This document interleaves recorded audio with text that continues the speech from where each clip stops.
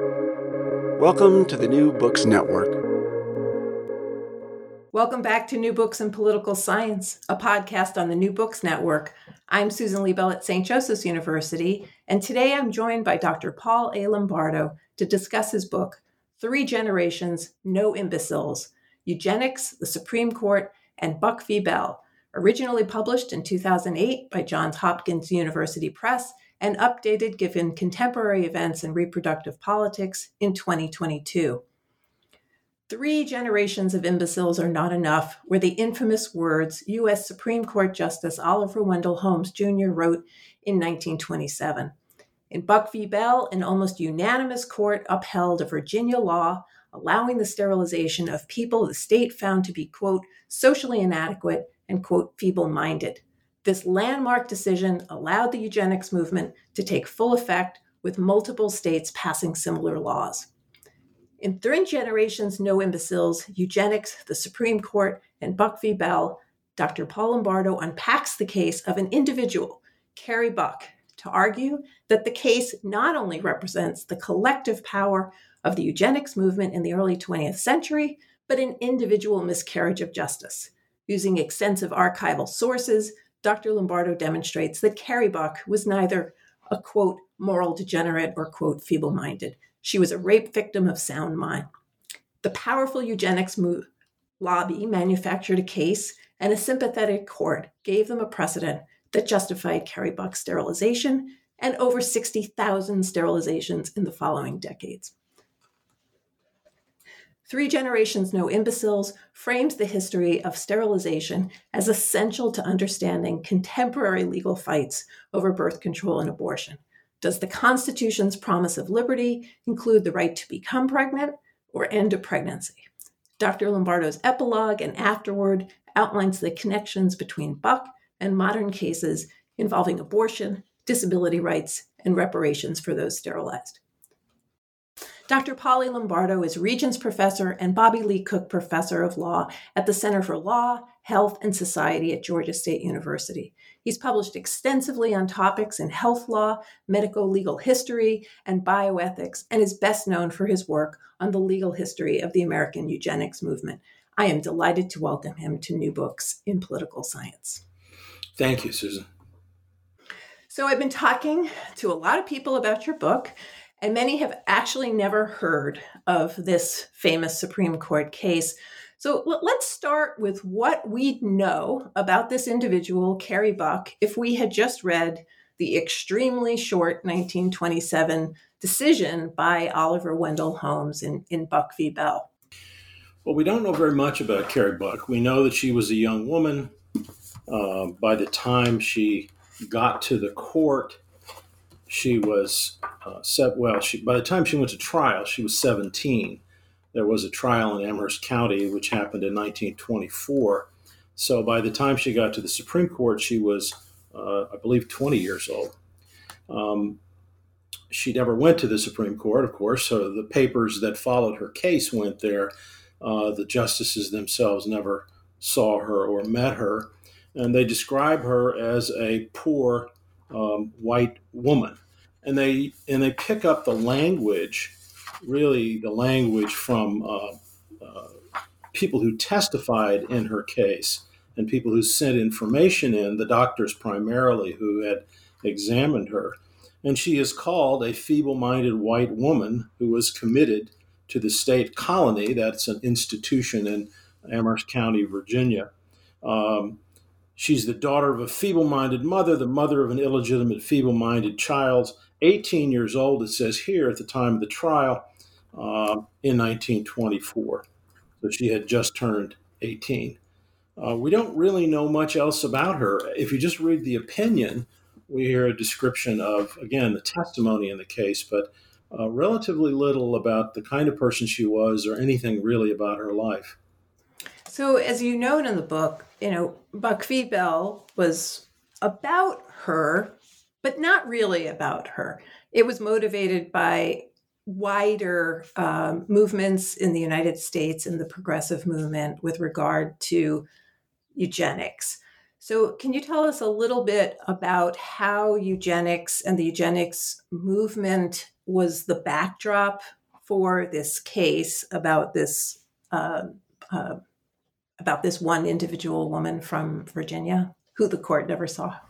Yes, you raise an important point about the backdrop of the case, and that is that this is really a book. I've been asked who is the main character in this book. Is it Carrie Buck? And to me, I would have liked to have written more about Carrie Buck.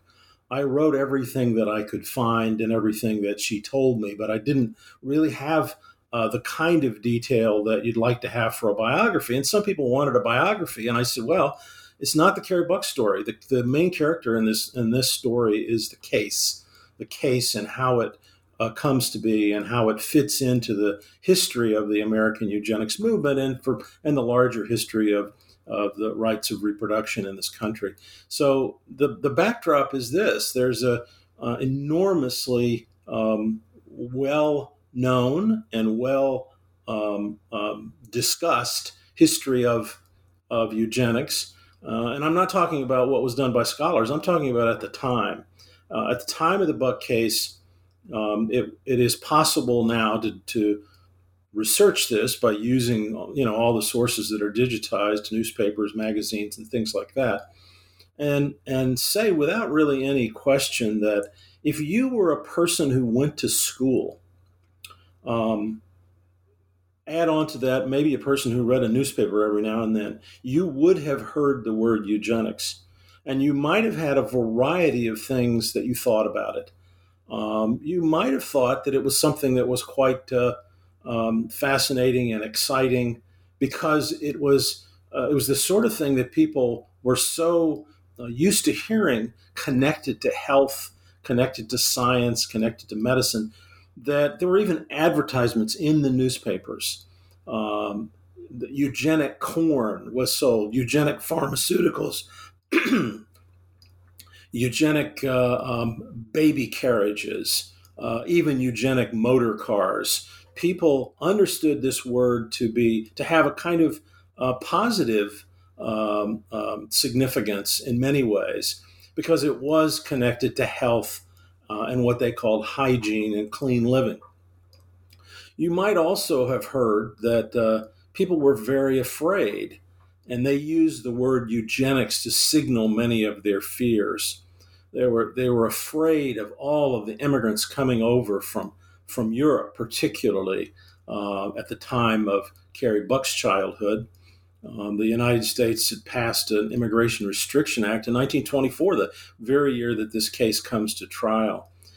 They were afraid of people who were different, who seemed to be filling the institutions in the country, making taxes go up, hospitals and asylums and jails and homes for, like the one that Carrie went to, the homes for the feeble-minded and the epileptic, as they were called. So you would have also not only had this positive notion about eugenics, you would have had a very negative one that traced it to all of the problems of society: crime and poverty and disease and rampant immigration of strange people who spoke strange languages and looked different.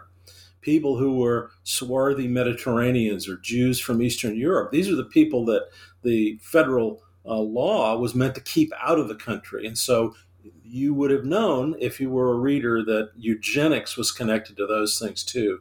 Eugenics was the way of changing those trends and getting rid of those kinds of people who may have been scary to you. So the context for this is a lot of knowledge that people had when they went to school.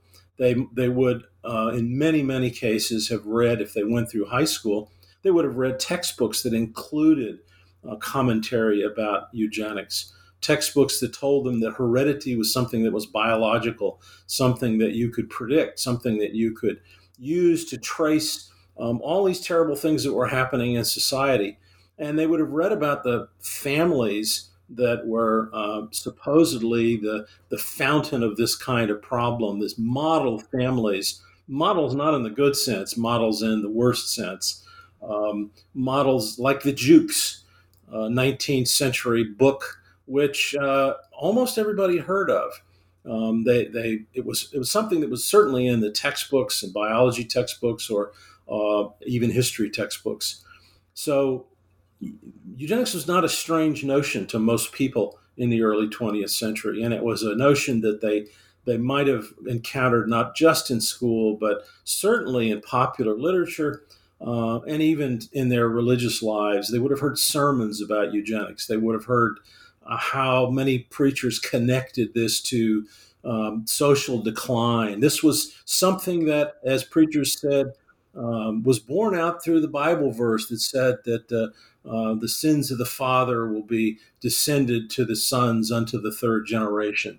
And that verse was often used to signal the kinds of concerns people had about eugenics. Just as on the other side, there were the famous Fitter Family contests at state fairs and county fairs even, and the winners would receive a medal that had a Bible verse in it from the book of Psalms. Yea, I have a goodly heritage.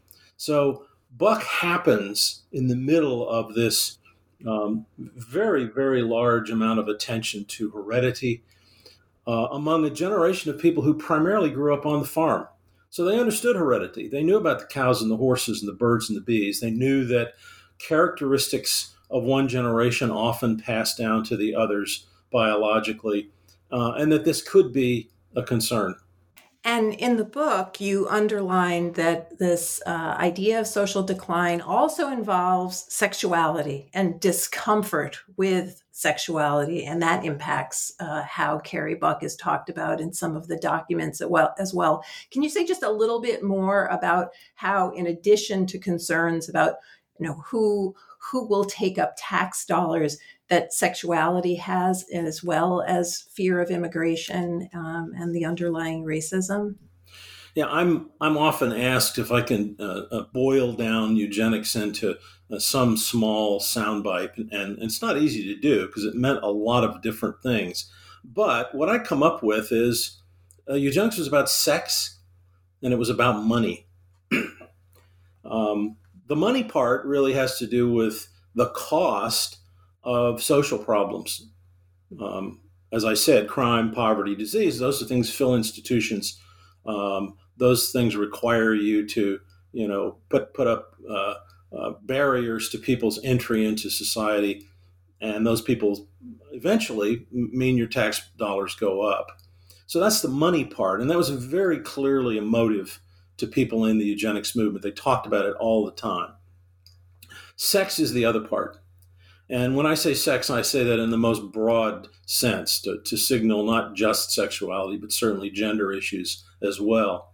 The very first eugenic sterilization laws in places like Indiana and California and Washington focused on people who could be charged with engaging in illegal or unconventional sexual practices. Obvious criminal practices like rape, but less obvious practices like same-sex relationships, even something like masturbation. That was the focus of the Indiana law in the very first case. And so anything that had to do with sexuality, what the eugenists often discussed as breeding more generally, anything that had to do with sex was likely to be a target of people in the eugenics movement. And we have to remember that at the time, this is the most active time between 1900 and 1930 of people like Anthony Comstock, who wants to rid America of anything that, as he said, reeked of lust. Meaning anybody talking about, writing about, publishing books about, or otherwise being engaged in something having to do with sex. Comstock says that lust is the cause of all criminality. And so he's able to get a federal law passed, and many states passed similar laws saying you can't talk about this stuff. We don't want it in the schools. We don't want it in the books. We certainly don't want it in the mails. And we're recording this on a day when actually many Americans are waiting for the Supreme Court to, in fact, rule on the Comstock Act, which is still on the books and still potentially affecting the ability to mail birth control in the United States. Stay tuned on that. And we've done a podcast on the Comstock Act, which is also available in the archive. Paul, you said that this was something that was everywhere. It was in newspapers. It was something that people learned about and educated. You didn't have to be that educated, but we had some very educated people on the Supreme Court. We have Chief Justice Taft, who had been president previously, and we have Oliver Wendell Holmes, considered to be by many people one of the tallest intellects that had been on the Supreme Court by the late 20s. The language in this decision is very harsh. It was written by Oliver Wendell Holmes. He said, for example, and I'm just quoting from the case, "It is better for all the world if instead of waiting to execute degenerate offspring for crime or to let them starve for their imbecility, society can prevent those who are manifestly unfit from continuing their kind," close quote. And so can you tell us a little bit about how Holmes came to write this decision and how it was possible for 8 people to sign on to this extremely sharp language? Well, Holmes, of course, is the darling of the Supreme Court at the time of the Buck opinion. He has appeared only a short time before this on the cover of Time magazine when he moves into his 80s. He's the oldest person on the court, the longest serving person on the court at the time. And he is from a famous family. His father, of the same name, Oliver Wendell Holmes Sr., is a physician who teaches at Harvard Medical School, who is a scientist who's written really extraordinary articles in the scientific realm about how you need to be clean when you do surgery. This was a new idea in the 19th century, how you needed to wash your hands and use antiseptic techniques. And this is a way of avoiding the death of mothers who became infected during childbirth. He also happens to be, I hesitate to say on the side because it was hard to tell what he was doing more of, but he also happens to be a famous author. Oliver Wendell Holmes Sr., who writes novels, he writes poems, he writes essays. He writes in the North American Review constantly. He is known as the author of a couple poems that school children back years ago, when some of us were much younger, used to have to memorize. The One Horse Shay is a famous one, but he also writes about the famous ship in Boston Harbor of the Constitution, as Old Ironsides.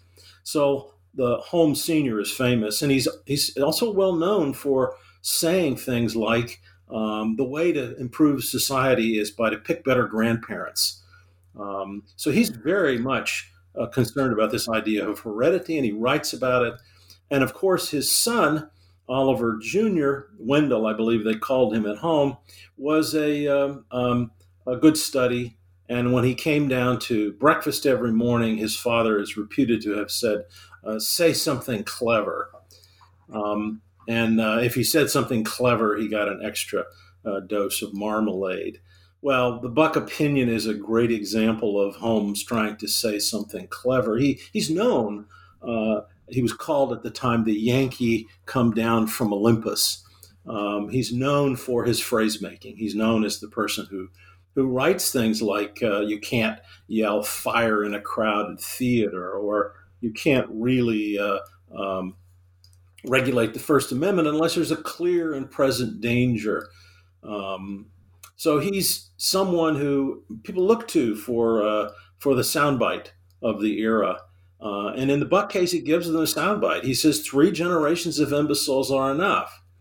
Now, there have been a few libraries full of books written about the Buck case. Well, I'm convinced that most of what happened in that opinion was not original to Holmes.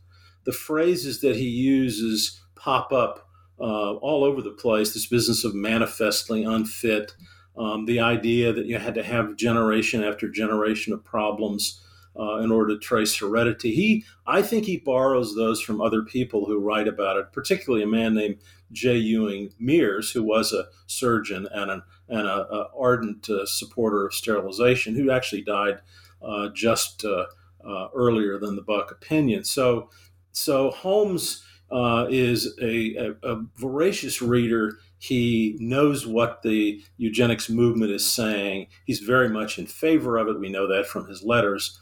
And he captures this in a really, really short, only 3-page opinion.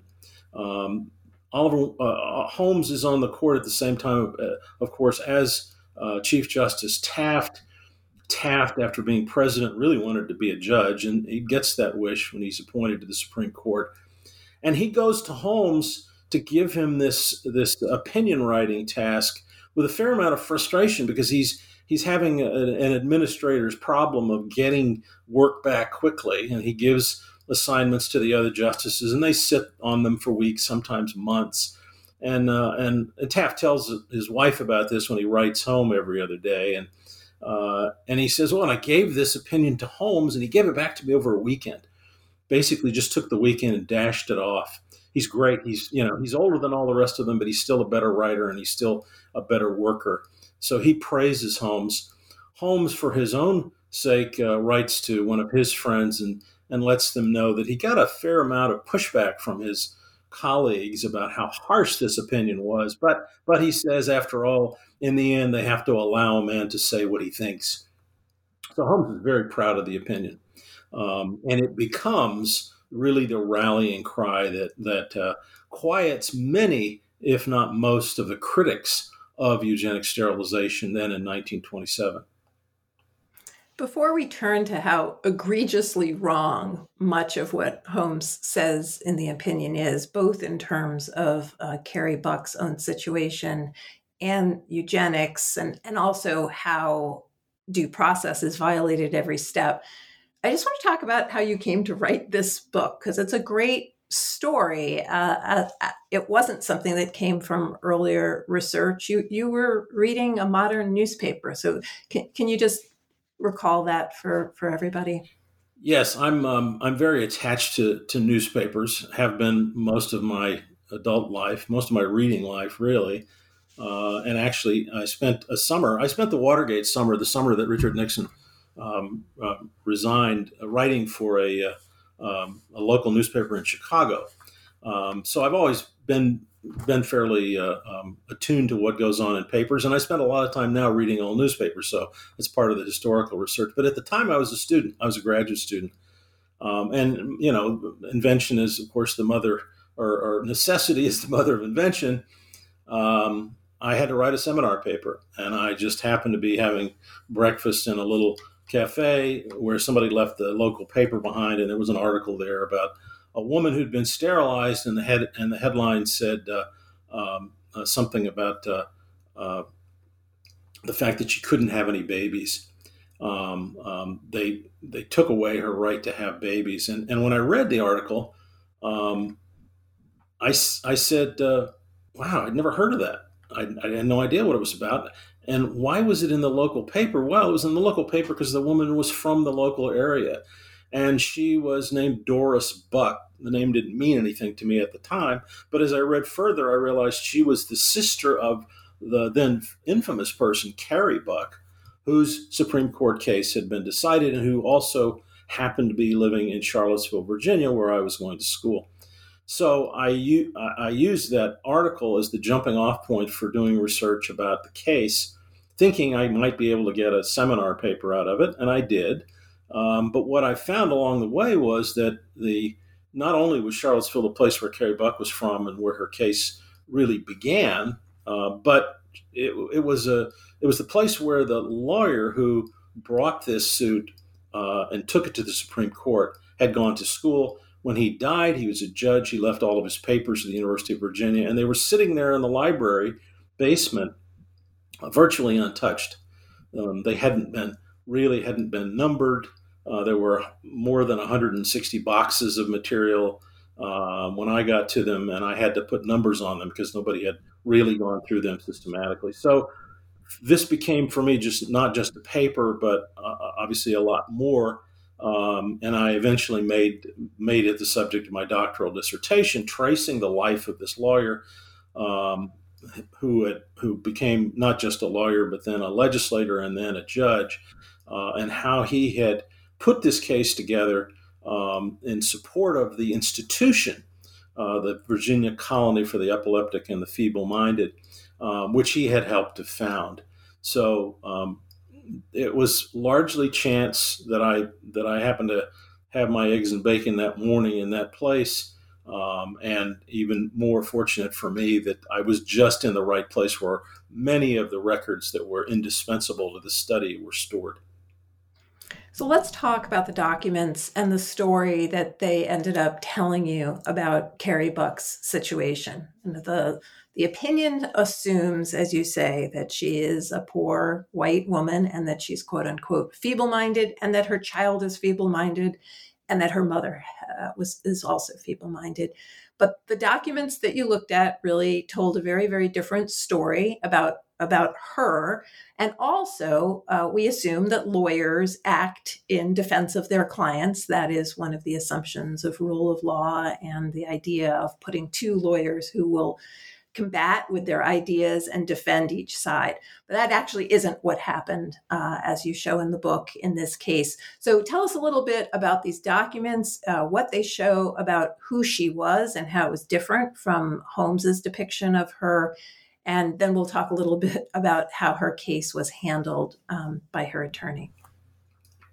Well, my starting point, once I got into the Aubrey Strode documents, Strode was the lawyer for the hospital in this case, for the asylum, started reading state reports. These were public reports. These were not private. They were written every year for the legislature to report on what had happened in state institutions. And what I was surprised by was that if I read reports from each of the state mental hospitals in Virginia, the rhetoric just got more and more dramatic. How terrible it was that these institutions were being filled with loose women who had been picked up in the red light districts in the cities, who were luring soldiers and sailors on the seacoast before they went overseas for the First World War, who were infecting them with diseases, and who are having children then who were like them, unable to control themselves and feeble-minded. So this is the language that's in state reports written by doctors. The lawyer for the hospital was asked several times to change the law and make it easier to commit people to these institutions, and he did that. That's Aubrey Strode. He's asked eventually to write a sterilization law, and he hesitates for a bit, and then he's contacted by people in New York at the Eugenics record office who tell him that they've discovered a case. He hears about the case actually even earlier from the doctor who is his client, a man named Albert Priddy. And Dr. Priddy tells him he's about to put someone in the hospital who is the mother of a feeble-minded child. And her mother, the grandmother, is also in the institution. All this information goes to lots of people at the same time, including the people at the Eugenics record office, who say, my goodness, we've been studying this stuff for decades. We've never seen 3 generations, all of the same family. It's a perfect case. So Strode builds his case around the assertion that they have 3 generations, clearly hereditary moral degeneracy, he says. They're all women. They're all unchaste. This is the same story that we've seen in the Jukes from the 19th century, or the other book that everybody read, The Calicax, written by a famous psychologist named Goddard. And this is what happens when women who are feeble-minded are allowed to roam in society. They get pregnant, they have babies, they fill up the institutions, and the welfare rolls even more. So that's the plaintiff's side. Perfect case, 3 generations, all fallen women, or at least potentially fallen in the case of the baby. The real driver in this case, though, is not the lawyer. It's the doctor. It's Dr. Albert Priddy. And Dr. Priddy is a man who is very well connected politically. He's actually served in the state legislature. He is constantly in touch with people who represent his district because they've helped him build the institution in which his own portrait hangs. He is the founder of the Virginia colony for the epileptic and feeble-minded. And his real mission, he is a kind of local Anthony Comstock. He is a person who is obsessed with the idea that people are out there having sex and they aren't married and they are going to be on the welfare rolls. And so he tries very hard to work with local welfare officials, particularly in the big cities like Richmond, in getting more women off the streets. And he pushes a little too hard in one case and has some people arrested and brought to his institution, and he sterilizes them. There's no law that allows this. He just does it. And he gets sued for that. And he is so angry because he has had to commute on the train, even in his buckboard, to Richmond to be at trial, to be accused of assaulting someone surgically. And he's furious about this. He doesn't lose the case, but he's warned by the judge, don't do this again until you have a law that lets you. So he goes to his lawyer and says, I need a law that will protect me because I want to sterilize people. And that's where the Virginia law comes from. It's a way of immunizing this doctor and his colleagues who want to sterilize people in institutions. And so when the case finally appears, Carrie Buck being the lead character here as the then pregnant daughter of a woman who was in a state institution, and herself is, according to the plaintiff's arguments, obviously a morally degenerate person because she's not married and she's pregnant. The baby is born. The baby is examined. They're not quite sure what to make of this child. Something not quite right, says the Red Cross nurse. Something peculiar, says the eugenics expert. But that's about as far as they go. But that's enough, because that's enough for Dr. Pretty to say, I've got 3 generations here. Let's make a case out of this. And so they look around for a lawyer. Mr. Strode is asked by his board to find some competent lawyer who will represent the defendant in this case, Carrie Buck. And so Carrie Buck is these terms, plaintiff and defendant, shift depending on what level of the case you're at. So sometimes she's called the plaintiff because she's actually suing the state. Other times she's the defendant because she's the one who's going to be sterilized. So in any event, Carrie Buck is the person who is slated for sterilization. Strode says, I've got the perfect person, Irving Whitehead. Well, everybody knows Irving Whitehead. He's a lawyer who works at a bank in Baltimore, commutes back and forth to his home in Virginia. He's been a lawyer for many years, has lots of experience. And so he is named to represent Carrie Buck. And he is paid, as is Strode, the going rate, paid quite handsomely for his work in defending this young lady. But he doesn't really defend her, as you outline in the book, because he doesn't seem to be thinking about how to stop her from being sterilized, and he continues to have conversations with the other side. Can you outline just a little bit about how this sort of doesn't follow the normal patterns of 2 attorneys who are supposed to be facing off in a courtroom? Well, Strode is a very meticulous lawyer, and he writes up extremely detailed briefs and presents a lot of evidence in the case to have Carrie Buck sterilized. They're in the Amherst County Courthouse, and there in Virginia, Strode argues that he brings several lawyers. He deposes people and actually brings in an expert from the Eugenics Record Office in New York who testifies saying that Carrie Buck is feeble-minded and so is her mother, and so it looks like is her daughter. And so she clearly fits into this language of someone who is socially inadequate and needs to be sterilized to protect the state from more of the same kind of people. And so Strode's case is very detailed. His counterpart, Irving Whitehead, however, doesn't seem to have done much real research at all. Strode presents something like 10 witnesses. Whitehead presents none. Um, when they when information is brought in that any first year law student would object to, saying that's either irrelevant or that's hearsay, you're quoting people who are not in the courtroom. Strode presents the information, then Whitehead lets it come in. He doesn't object. Whitehead seems a passive member of this defense team, and he's supposed to be leading it. The case is eventually decided at the trial court level in favor of the law, upholding the law, vindicating Dr. Pretty and his lawyer Strode. And Whitehead then goes to the meeting not with his client, Carrie Buck. We don't know if he even met Carrie Buck before the trial. There's no evidence that he visited her. There's no evidence that he did any real research for the case either.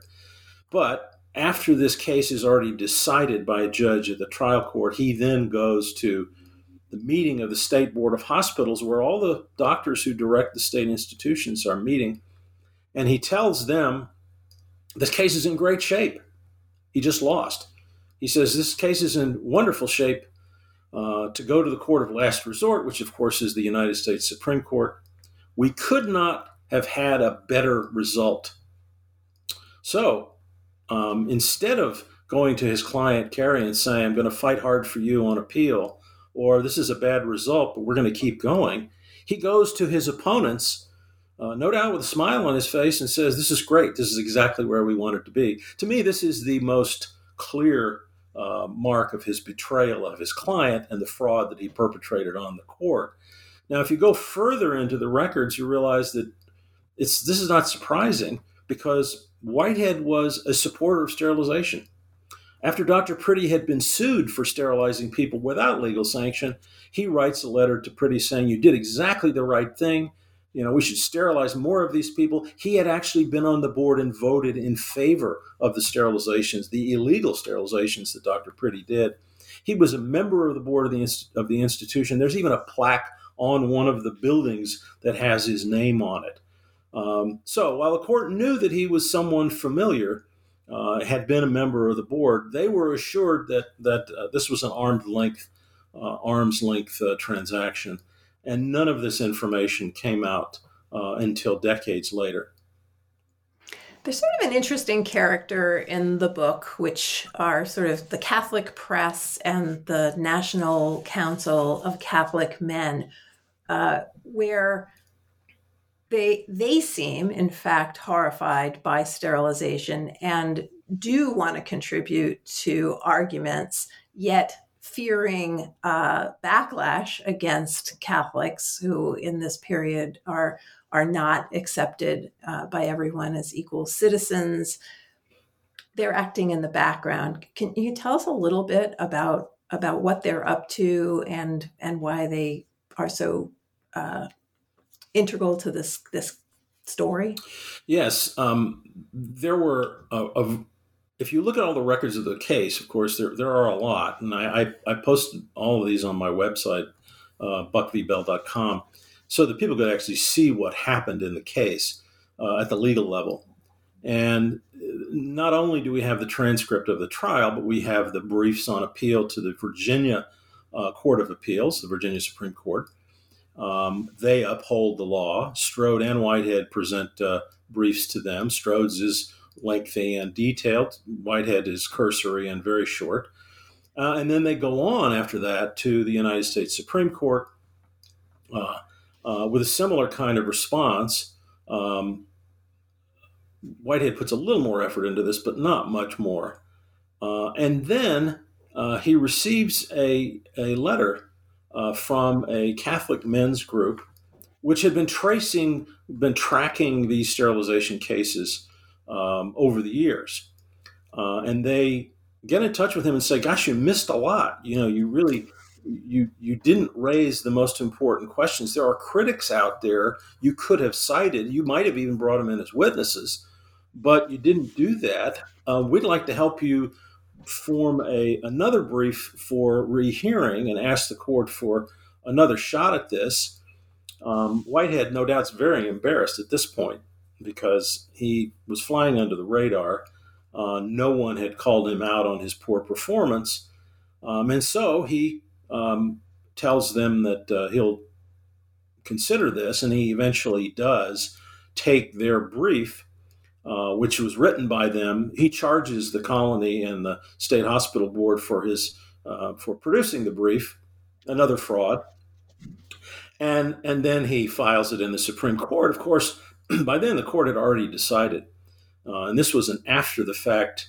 We might say Hail Mary pass, in which it was pretty certain that he was going to lose, but he went through the motions anyway, and he did lose. The petition for rehearing was not granted. They rarely were, but in that brief, we have most of the arguments that he should have raised the first time around. There were several that he wouldn't put in the brief because it would have embarrassed him that he didn't raise those questions during the trial. So we do have in the background people who are paying a lot of attention. The church was consistently against, as a group, consistently against these laws over the time that they were passed. And of course, that all culminates with the papal encyclical, which says this explicitly after the Buck case. There's one justice who dissents from the case, Pierce Butler, who is the only Catholic justice on the court at the time. He doesn't leave a dissent. Do we have any idea why as to he did not agree in Buck v. Bell, the only one? Well, we only have speculation. We have a comment from Holmes, who says, again in his correspondence to someone, I bet he goes with the church, says Holmes. He didn't expect Butler to vote with him. If you do any research on Butler, he's an interesting character himself. He's one of the so-called four horsemen who was against everything in the New Deal and against a lot of the sort of experimental legislation that came out under Franklin Roosevelt. He votes in this case without leaving an opinion. Again, not unusual at the time. There weren't nearly as many long dissenting opinions then. And he didn't leave any comments about why. I know that years later, I had a conversation with Justice Blackmun. Justice Blackmun, of course, known as the author of Roe versus Wade. And Justice Blackmun said that when he was young, he would often go to formal banquets and such and meetings, and Justice Butler would be the speaker and he would be introduced, and they always made a joke out of it. They would say, according to Oliver Wendell Holmes, 3 generations of imbeciles are enough, but Justice Butler, our next speaker, dissents. And so Butler lived with that, and it's hard to know why he did it. Maybe his thoughts had to do with his beliefs about sterilization, and he was convinced by the various priests he had talked with. He also had a little skeleton in his own closet, which I write about in the book, which is he was the executor of his brother's estate. His brother was quite wealthy, and his brother had a child who was born by his housekeeper, to whom he was not married, and they went to great lengths to hide that. And when Justice Butler, when his brother died, and he took over the administration of the estate, there was a very delicate business of paying off this woman who wanted her child to have a part in this estate. She didn't get it, so he was successful in keeping her away from the money that the brother had left. But this all was written up in the newspapers, and so there was this sort of mini scandal about it that related to Justice Butler. Did this have anything to do with the Buck case? I have no idea. There's no way to know. It's purely speculation either way as to why he voted the way he did.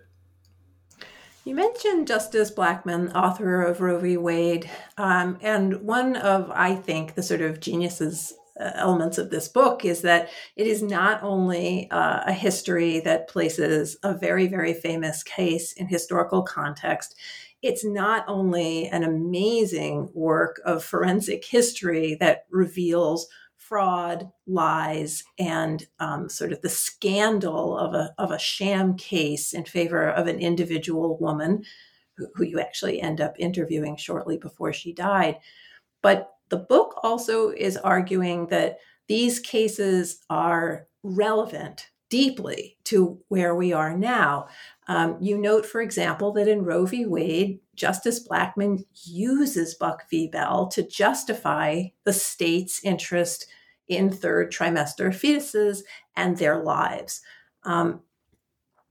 You say that it doesn't trump the power of a state to potentially issue a sterilization order of the kind affirmed in Buck, and you also cite elements of Casey in which there is this recognition without naming that there's a similarity between the freedom to get pregnant and have a child versus to choose not to. You updated this book in 2022 for publication, and you do so much to sort of catch up on how it is that people have thought about Buck v. Bell, how they've related, the ways in which it relates to abortion politics. But that was before SCOTUS decided Dobbs v. Jackson Women's Health. So I wanted to give you an opportunity to talk a little bit about how you see this case as essential to our understanding of the debates today over reproductive freedom and whether the Constitution in any way protects any sort of liberty with regard to pregnancy. Well, I want to do that, but I think it's important to talk about a little bit the reason that the Buck case was such a fraud. I mentioned the role of Irving Whitehead.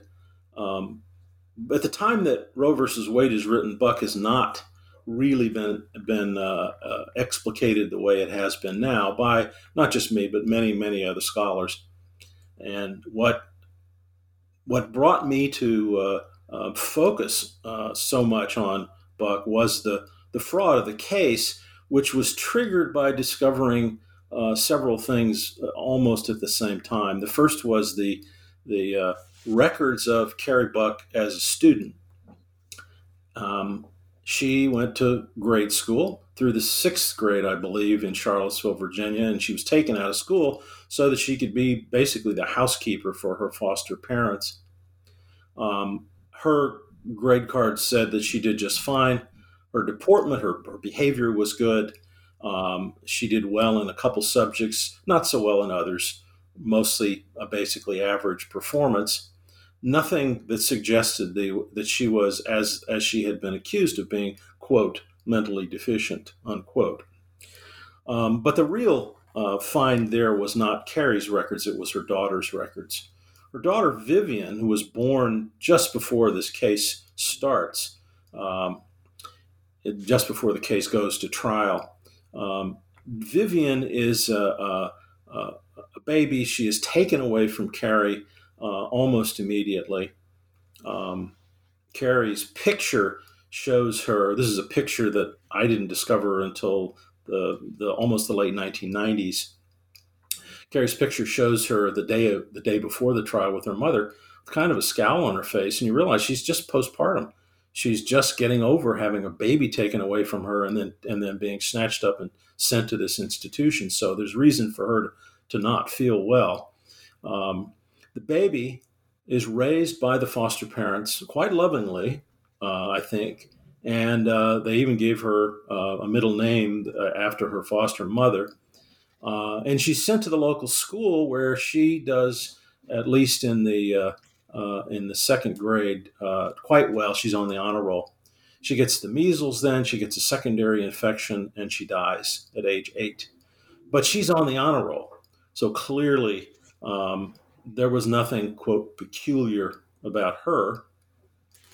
The mother is okay. The daughter is okay. The grandmother is somebody who's sick, but still, at the time of her commitment has managed to save up several $100s, which is a real sum of money in those days. So she's not the wastrel, irresponsible person that they make her out to be. She may have had a problem with drugs, with prohibited substances. That's not clear. But the real takeaway is that the information presented to the court about Carrie Buck and her daughter certainly is false. And so this was something that could have been determined by some good lawyering on the part of Whitehead, which never occurred. Even basic lawyering really is what I think you document in the book. And I think that is the sort of most painful part about reading this book, is that this is not, oh my goodness, something really difficult was missed. It's that basics were missed, and that there really was no attempt made to do two things. One, to do what was trying to be done by the Catholic men's group of lawyers, which is to make a principled case against the state's ability to sterilize people that it judges in not a very rigorous process to not be of value to society such that they shouldn't reproduce. So that's the principle. And the second, the individual. And as you say, and I really think it's an accurate, a lovely description of the book, this is a biography of a case, and cases always that come to the Supreme Court have to do with both an individual and a principle. Otherwise, they wouldn't be there. And we always have to hold those two things in our hands. And I think what's brilliant about this book is the way in which it does both throughout. And therefore, by the time you take it to the present, we have both the tragedy of Carrie Buck, but we also have the tragedy of this precedent and its legacy, and the fact that the court hasn't actually worked out through those cases, Buck, Skinner, and others, the extent to which people have any liberty in their reproductive control. I was criticized. I wrote my first law review article on this in 1985, and when it came out, there was some criticism from lawyers saying that I had second-guessed people who were long dead. I had not given them the benefit of the doubt. I had reached some conclusions that maybe weren't warranted. Well, I disagreed with that. And when I went back to write the book, I said, what would a lawyer have done? By then, I was on the faculty at the same school at the University of Virginia. And I said, what would a lawyer have done who had this case? And so I literally went to the place where the law school had been, which was adjacent to railroad tracks there in Charlottesville. And I walked from that place over to where Carrie Buck's house was, which took about maybe 10 minutes. And then I walked back and I pulled the books in the library that had been written and were available at the time the case occurred. And I went to my colleagues who were the law librarians and I said, how would I know whether these books were here? And they said, oh, well, we keep records of all that. They had an accession list. They went back to it and they said, all of those books were here in 1924 when this case was heard. So any good lawyer, any competent lawyer, which was the description given for Irving Whitehead, would simply have gone to the most convenient library right there, pulled those books, easy to find, and read them. And then would have walked across the street, across the railroad tracks and over to Carrie Buck's house and talked to her about what happened to her. They would have found out two things. They would have found out that, as we all learn in law school, first you've got to find what the facts are. And the facts are that Carrie Buck was somebody who was in two different church choirs. That was pretty good evidence that she wasn't the kind of girl they were describing. They would have also heard from her that she had been assaulted by the fellow who called himself her boyfriend, who then disappears, literally disappears from history. Never sure exactly what happened to him. I think he went off into the military, but that's not clear. So we have an assault, rape. We have somebody whose character is not what it's said to be. We have contradictory evidence by the witnesses. That's the facts of the case that were never explored. And then, assuming that the facts might not have carried the day, we go back and we attack the law, the principle. And that is attackable on lots of different levels, the scientific level being the easiest one. There's lots of people who originally said, well, we think this sterilization is a good thing, who later said, wait a minute, I'm a scientist. I'm at Johns Hopkins, as were people like Raymond Pearl and others. And I think this law doesn't work. Heredity doesn't work like that. We don't really know what your children are going to be like just because of the way you are. Now, the idea that people inherit everything directly from their parents is too simplistic. It doesn't even work that way. Thomas Hunt Morgan, the first person to win the Nobel Prize in genetics, says it doesn't even work that way in flies. How can we say it works that way in human beings? And so Irving Whitehead's failure to get at the facts or the law really leave us with a precedent that, as you say, is deficient and is infamous. What does the Supreme Court do with that? Well, from 1927 until 1942, they don't do much. They occasionally mention the case, usually approvingly. Justice Brandeis says, "Well, we've decided this case. That's one. That's okay." In 1942, we've got a different question, and that is, can you sterilize people in prisons? And so, after a lengthy foray, an attempt to sterilize people in Oklahoma's main prison in McAllister, a case gets to the Supreme Court and is decided in 1942 called Skinner versus Oklahoma. And the Skinner case says, no, we don't know enough about science, and we really don't want to give the state the power to make a crime and then say somebody will be sterilized because they're going to inherit the propensity for that crime. In reckless hands, one of the justices said, you could wipe out whole peoples, whole tribes, whole groups of people. And of course, he's referring to what's going on at the time in Germany with Hitler, who sterilizes close to 500,000, and many of them Jews.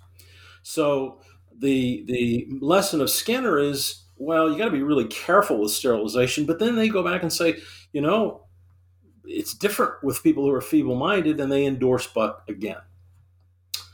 That case goes forward. It's not until the 1960s that the next major case comes up, and that's Griswold versus Connecticut. And that's a case which challenges the Comstock laws. It challenges those laws and the state laws that prohibit the distribution or the mailing or the use of birth control. And it overturns those laws, saying that you cannot interfere with these intimate personal decisions that happen within the family. It says the scope of government. Justice Douglas says, this is a right that precedes the Constitution. This is a right that is inherent in human life. We can't have the government intruding into people's bedrooms. We can't have the government deciding who can or cannot, who should or should not have children. And so the Skinner case essentially continues to go on is repeated as a support of the idea of marital intimacy and human privacy in overturning of the birth control decisions in the 1960s. And that case is repeated in the Roe case as well. And as you've said, the Roe case says, well, we know that this right is not absolute. Most rights in the Constitution are not. And so the right of privacy we're talking about is not absolute. And it footnotes Buck there. It says, we've decided that there's some things you can do. And so with a sort of side glance, it continues to assert that there is a certain amount of power in the judiciary, even in these intimate areas, in specific cases. So unless you understand the way that the reproductive rights cases fit together, particularly the eugenics cases, Buck case, the Skinner case, and the other case, which I haven't mentioned, which is Loving versus Virginia, a case decided in 1967, overturning Virginia's law passed the same day as the Virginia Sterilization Act in 1924, prohibiting people of different races from being married. And that law is overturned again in 1967. So all the eugenics cases that go to the Supreme Court talk about marital intimacy. They talk about privacy and reproduction. They talk about the state's power. And if there is any lesson to be gained from reading those cases, is that it's a dangerous business to give the government power to decide who has children, who doesn't have children, who gets to decide. The government being in control of reproduction has given us some of the most shameful moments in Supreme Court history. Well, Paul, I want to thank you for joining me today. I also want to thank you for having written this book and particularly have taken the time to have updated it, because I think that as it presents in this new version, it really helps anybody who wants to understand why we're talking about the Comstock Act today, why it's still in many ways on the books, although it's been modified in some ways. And I want to thank you so much. We've been talking to Paul A. Lombardo. He's the author of 3 Generations, No Imbeciles, Eugenics, the Supreme Court, and Buck v. Bell, published by Johns Hopkins University Press in 2022.